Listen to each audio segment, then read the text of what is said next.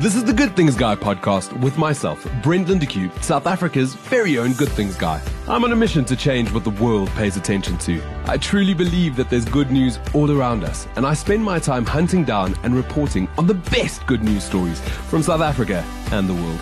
In the Good Things Guy podcast, you'll meet these everyday heroes and hear their incredible stories. It's been a year since Karen and I spoke last. Drive Hope has created so much positive change in South Africa. It's absolutely beautiful. I know the listeners of Good Things Guy and the readers have been following this incredible initiative, but we're going to catch up because it's grown a lot since we last spoke. And you've been the driving force behind it. You and Liberty, obviously. Karen, how's it going? Good, thanks, and yourself, Brent. Lekker. It's so good to have you back on the Good Things Guy podcast, chatting about these good things. For those that may be under a rock, that they have no clue what I'm talking about, what is Drive Hope and how did it all come about? Sure. So Drive Hope is an initiative we started, 2 years ago, just kind of before lockdown, where we felt that there were so many South African corporates doing such great work for their CSI projects and trying to help those in need, and obviously their core projects that everyone considers. But there was kind of nothing that was just helping the man on the street, just Joe Blogs who just had too much month at the end of the money. And it was an opportunity for us to use some of our clout, the powers that be gave me some budget and said, try and make change in people's worlds. And we started helping out our staff. So people who, we look after them, but also kind of charity begins at home. So we felt we couldn't go out with this big initiative and go help our communities and people around us when we actually knew that there were people in our organization who were going through the most. And this started from small things like literally school shoes, food for the rest of the month, people who had just it'd been too many unexpected expenses and they just fell on hard times and kind of weren't really seeing how they could make things work and make ends meet. And so we felt there was a huge opportunity for us to help people who aren't on the receiving end from big charities or from corporations. And what was that reception like? So we're going to cast our mind back to 2 years ago when this sort of all came to be, and it was an idea that you had. Was the need great then, is the first question? And sort of what was the reception like? Was it more people emailing or sort of writing in that I have a problem, or going, my next door neighbor actually needs a little bit of help? So, when we started off, I think people were a little bit shocked by the initiative because we obviously did the call from internally in terms of like, are you sure? Are there no terms and conditions? Like, where's the fine print? And we were like, no, we're being completely legit.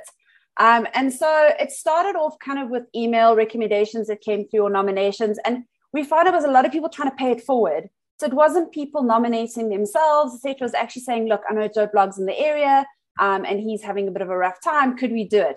And then it just grew word of mouth. So, we do have the email line open, drivehope@liberty.coza. But for the most part, it's actually word of mouth, people then dropping us a line. And also what we find now, people who've been helped kind of paying it forward as well. So we're getting a lot of people kind of, I heard you helped this person out, or I heard you did X, Y, and Z. Like, what a great initiative. Here's someone else, or actually, could you consider me? Which has also kind of come through a little bit. Absolutely beautiful. And I think that's the organic growth that is so special, is that you want to help the community around you. Have you found, so it launched in 2020, we're now in 2022. Has that need been the same? Is it greater? What is it like, the sort of requests that you're getting? So the requests are pretty much the same, Brent, to be honest. I think, in South Africa, going through COVID, going through the most, we had to shift how we were going to be able to pay people money or give people what they needed.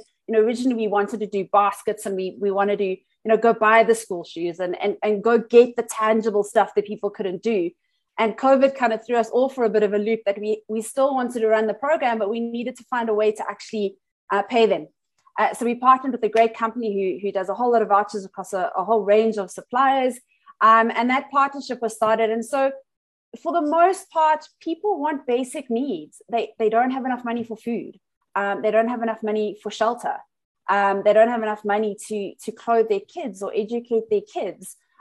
So a lot of it, and even when we started the program, we had to put some form of framework together on like, how are we going to allocate? Because we couldn't help everyone, but we wanted to be able to do the most with what we had. So we weren't into giving, 100, 200,000 Rand away to people, because it was kind of, we wanted to try and impact more people. And 2,000 here, 5,000 there, 1,000, etc. I think what struck us was just the huge thanks and gratuity that you got out of that. I mean, you would have thought you just paid people 1 million Rand. So I think there was also this big learning around, it's not about giving someone 500,000 or 1 million Rand. There's so many people who, sure, they would need it, would be life-changing. But the people we've helped, 1,000 Rand, 2,000 Rand, 2,500, that's been life-changing for them in that moment. And I think sometimes we lose perspective around, like, what is that value of the money?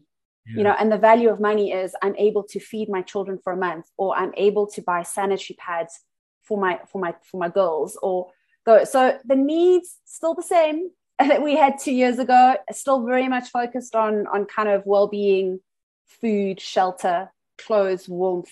We've branched out here or there depending on some needs that have come through, but the bulk of them still around, which is fascinating to me, still the basic needs that we just are not getting to enough of to our South Africans. Two things stand out there for me. One, it's almost like there's a segment of our society that falls through the gap. It's almost like they're lost, right?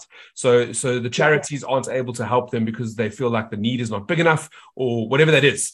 And the second side of that is something that I try harp on about a lot, is that when you're giving to organizations or charity, it's not about the 10,000 Rand, 100,000 Rand, whatever those big numbers are. Sometimes it could literally be your 5 Rand or 10 Rand that goes into a pot. And that pot then becomes this great movement of help that is able to help people move forward. And I think that's the beauty of what your concept is and what you're rolling out, is that you're helping those lost people, the people in that gap. And it's also the smallest things that are the biggest things that make this huge difference. What is some of the most one of the most heart-touching stories that has come out of the last year since we last spoke?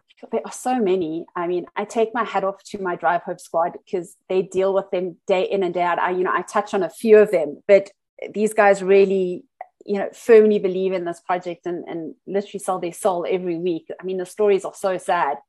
I think some of the ones that stuck out for us was, helping East Coast Radio, partnering with them to try bring some relief to the flood victims. I mean, KZN has just been on the receiving end of someone's wrath over the past year. And so being able to help there, whether it be through food or again, warm clothing, blankets, it's things that you would think are so easy for communities to rally around to provide. And it's not, so any little bit of help that we could do there, people have just lost so much through COVID, through natural disasters, through what happened in KZN as well. I think for me, some of the stories are where it's really impacted the kids. Kids haven't been able to go to school because their parents haven't been able to work because they couldn't do the school fees, or they didn't have clothes to go to school, so they didn't go. Those ones are always the ones that pulls out at the heartstrings as well.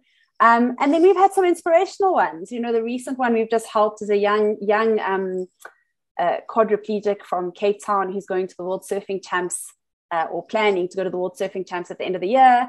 And we gave Raimondo and his family kind of some money to help ease that financial burden. Again, we try help where others aren't, but every now and then, also to lift our teams up, you get an inspirational story that just comes across your desk and you're just like, you actually can't not help them.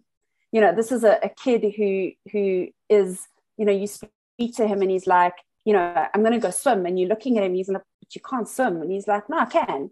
And I think there's just such fascinating lessons in all of this around, you've got people worse off than yourself who just have this mindset that if given the opportunity, some funding, wow, like the future's in good hands, put it that way.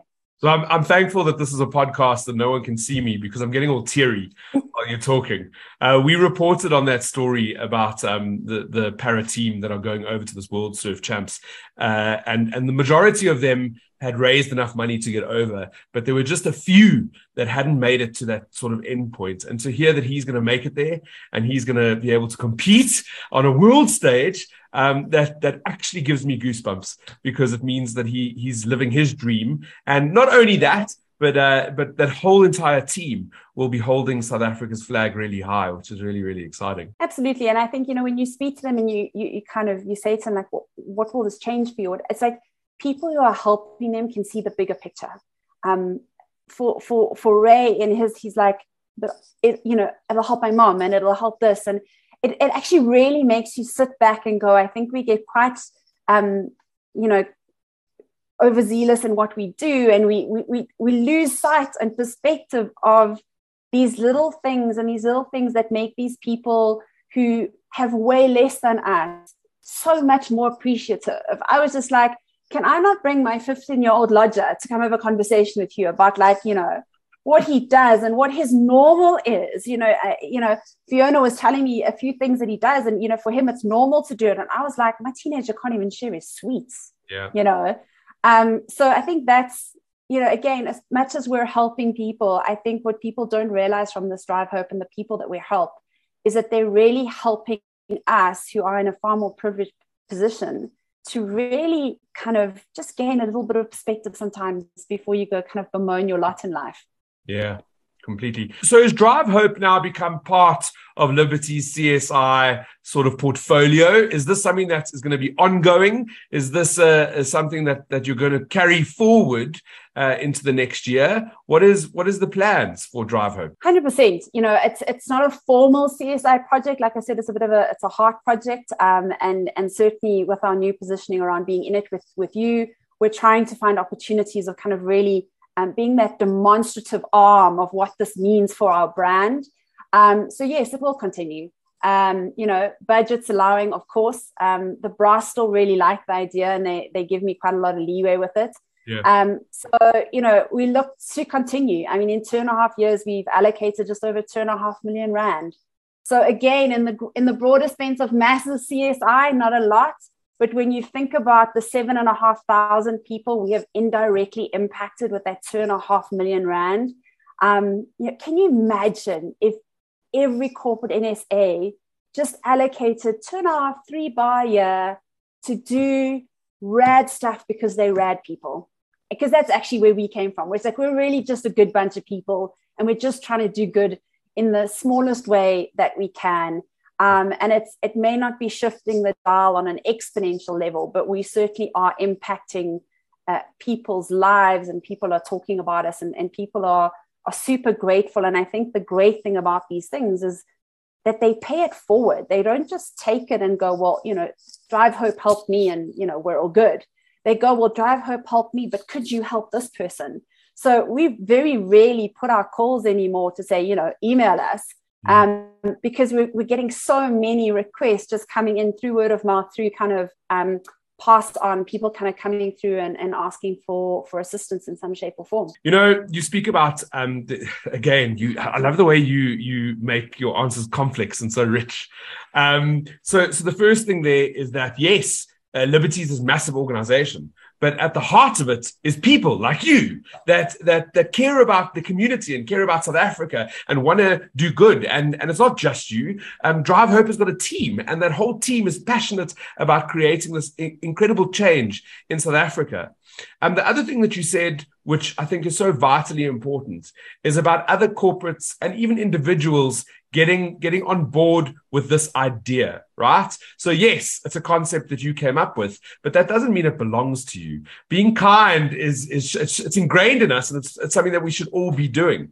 And if more of us are in that space where we're leading with kindness, we have a focus in our head of charity, where we're giving back, then maybe that horrible new normal that everybody spoke about when that thing ended, that new normal could be one where we are kinder to each other, and we can help South Africa rise and be the country it's supposed to be by helping the people who need the help the most, really. 100%. And I think, you've just got to go spend a day or even an hour with that Drive Hope squad, and you just realize kind of how hard and how tough a lot of people have it. And yet when you speak to them, their gratitude and they're like, are you sure? You know, like even they second guess themselves, you know, is just, you know, it feels like your money that you're giving away as much as it's Liberty's money.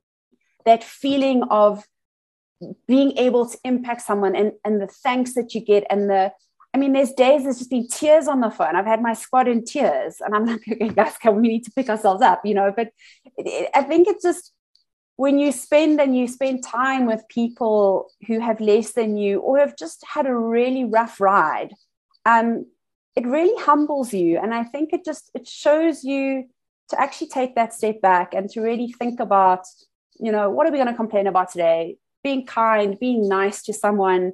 You can be all things to all people, but like kindness and just being nice takes nothing away from you, nothing. And I think if we have a little bit more of that and you have a little bit of extra cash here and there to try help make someone's day, I think, you know, you have this great feeling about yourself. And there's certainly a great sense of calm that sits with their team. This isn't their day job. They've got full-time day jobs as well. So, you know, the time and the effort they put into this, they do it because they love it. And I think the lessons that they similarly have learned and gotten out of this over the past 2.5 years have been incredible. I've seen immense growth just from that team of mostly ladies. So we do need a couple of men. We actually roped in one of the guys and he was so heart sore after the first call.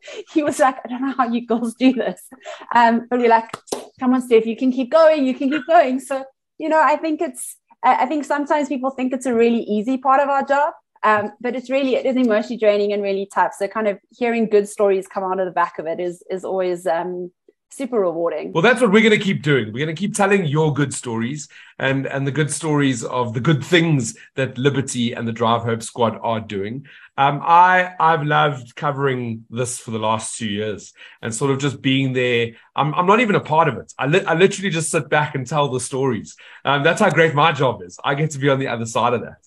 But if there's someone who maybe wants to pass that kindness on and feels that there's someone in the community that you can help a little bit, where do they go? What do they do? What is the easiest way to get in touch? They can hit us up on any of our social channels, Liberty Group SA, Facebook, Twitter, Insta, YouTube, or you can just drop us an email at drivehope@liberty.coza. It's that simple, South Africa. It's hashtag Drive Hope if you're looking for some of those stories. They are all on Good Things Guy. We do sort of tell the stories of the good work that's been doing. To the Drive Hope squad, to Karen, to you, to the whole team, to Liberty, I want to thank you so much for the good stuff you're doing. And I want to thank you for being on the Good Things Guy show today. And thanks so much, Brent, for giving us an opportunity to tell our story, to spread the news and also try help your community as well, you know. So that's super important for us as well, to try spread the love. That's it. Wishing you only good things. And for more good things, visit www.goodthingsguy.com. Okay? Love you. Bye.